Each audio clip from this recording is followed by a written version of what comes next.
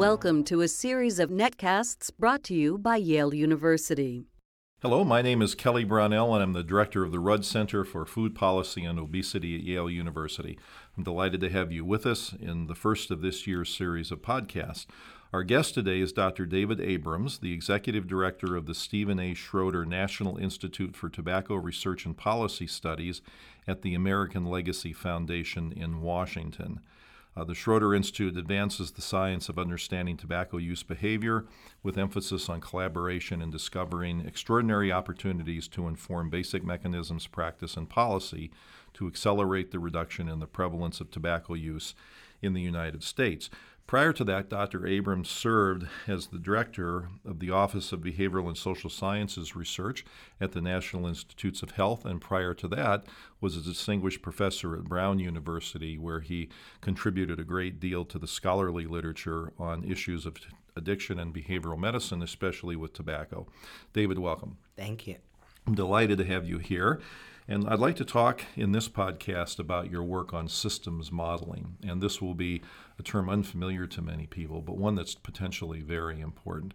So maybe you could give us just a brief description of what's meant by systems modeling, and then we can get into specifics about how it might be important.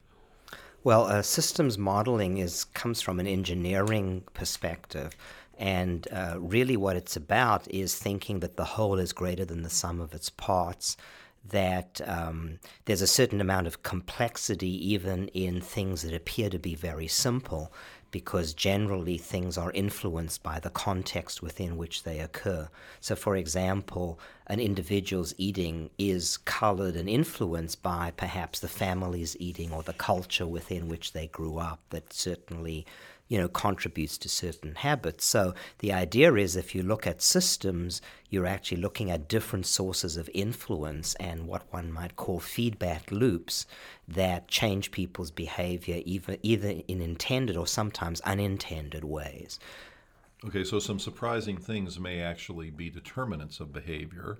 And so if one wants to change public policy, let's say, to decrease smoking or improve diet or whatever it is, you have to be aware from a systems modeling point of view of all the different inputs and how the factors affect one another. Is that correct? Yeah, that's correct. So, for example, in the tobacco area, it might be that you want to reduce youth uptake of smoking, but to the extent that you might advertise that you want to do that, the natural sort of rebelliousness that happens during adolescence may come back to bite you.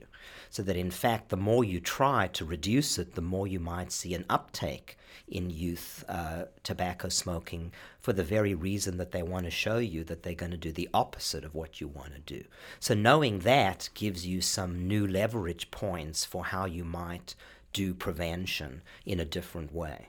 So you had mentioned that the government is paying more attention to these systems approaches now and thinking about how to prevent disease and go about the issue of making the population healthier. Can you give some examples of how this is being considered, at least? Sure.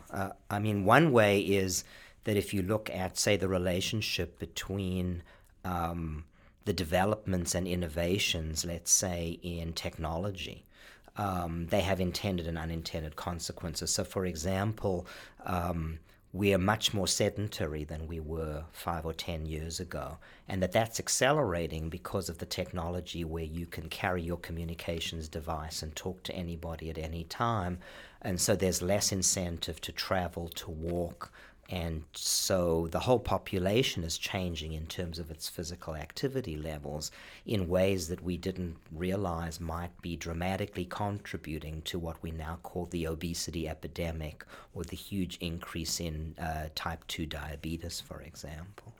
I was reminded of an example of a graduate student here at Yale who was working on a very interesting project. And he was interested in exposure to air pollution. And he was interested in looking at what happens if people actually take on the recommended levels of physical activity and they go outside and exercise more. And he was making the point that there would be health benefit from that, but they would also be exposed to more air pollution because they would be outside running up and down the streets when the cars are going by and things like that. And he wanted to model these sort of things to figure out what the overall cost benefit would be. And that struck me as an example of the kind of thing you're talking about, that if you understand all these inputs and all these feedback loops, then you get a sense of how these things work together. That's right.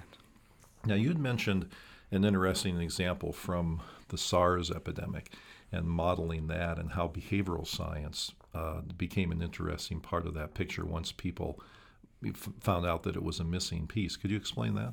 Sure. The National Institute of Health was very interested in trying to understand how the SARS epidemic both spread and how it was then contained and actually didn't lead to what might have been a world problem in terms of viral spread of the epidemic. So they began to look at the actual data on who caught the SARS virus, when they caught it, and who were the people around them.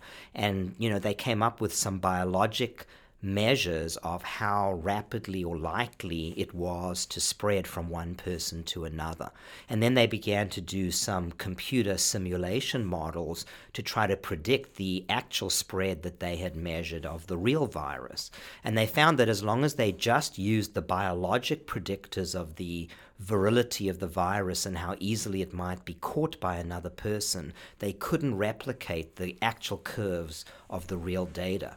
It was only when they began to put in the social behavior of the people around those that caught the virus and how people had taken precautions like wearing masks or slowing down their use of aeroplanes, that they began to mimic the curves of the actual virus. So that actually led the National Institutes of Health to be much more interested in integrating the behavioral and social science along with the biologic science in beginning to perhaps develop some models that, for example, now may be very helpful in guiding us if we ever have the big epidemic that they're predicting might occur from the, is it H5N1 virus?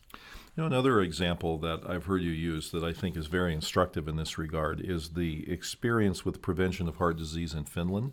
And you were mentioning the well-known North Karelia project there and how that teaches us something about systems and intervening at various levels. Could you give us a description of that for a moment? Sure.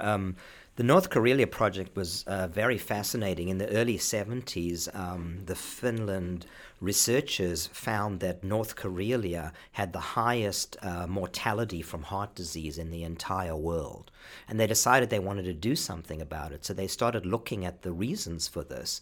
And they found that it was fairly typical of the risk factors that we see in America: high-fat diets, consequence of heavy smoking, high blood pressure, and high cholesterol. And so they began to analyze the North Karelian diet, and they designed community-based interventions that actually, at multiple levels, engaged not only the community, but even the manufacturers of the food and the government. So at the different levels, they got kind of a coordination that you often don't see in America because of all sorts of competing interests. So they were actually able to get essentially the entire province of North Karelia to change their behavior over a 20 or 30-year period, and they dramatically reduced their mortality. That's the death rate from heart disease, from the highest in the world to a reasonable level. In fact, over the last 30 years, the reduction is over 80%. And so they brought the province of North Karelia back in line with the average heart disease of the rest of Finland. But they also applied the lessons learned in North Korea to the rest of Finland after doing the experiment for 10 years. And now what we see is that the entire nation of Finland has reduced its mortality from heart disease by about 75% in the short time period of 30 years, which is about one generation. So it shows me very dramatically that we can change human behavior on a large scale. We can turn an entire population to become much healthier, and we can do it as long as there's political will and the cooperation of every system and every level in the community, from the government to the industries to the food makers to the retailers to the neighborhoods and to the households and the families and the parents and the kids.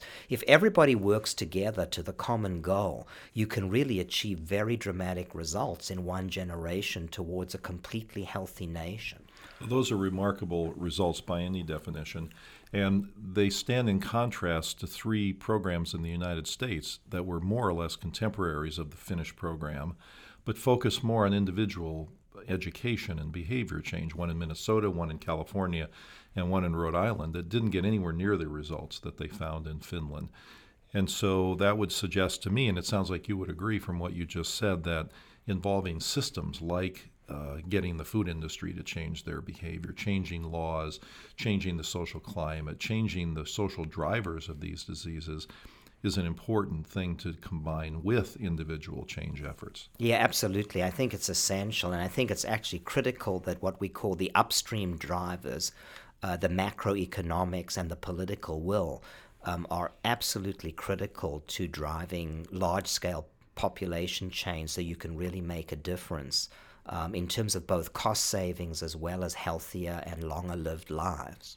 You know, I imagine that you would agree with the following statement, but I'll be curious to see you expand on this. If we think about actions that are being taken now to address prevention of obesity or to improve the nation's diets, there are a lot of things going on, many activities around the country. You have programs in schools to try to get rid of the junk foods in schools and put physical education back in the curriculum. You have people working on menu labeling in restaurants. You have people now talking about taxes on things like sugared beverages. And there's a pretty long list of these things that are now being attempted, but relatively little information available, at least yet, on how they work in comparison to one another or how they might interact with one another.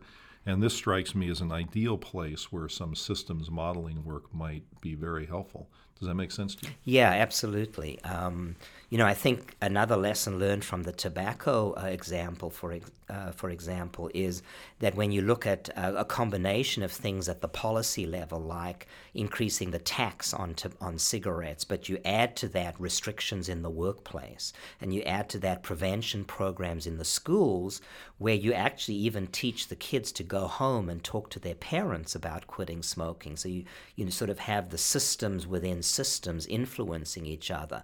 It's far more likely to help a parent begin to think about quitting, become motivated to quit. And actually what's also very important is that most people think that they can do this on their own with willpower. And often it's more than that. So the education also has to involve educating consumers not only about the knowledge, but what are the best ways to quit.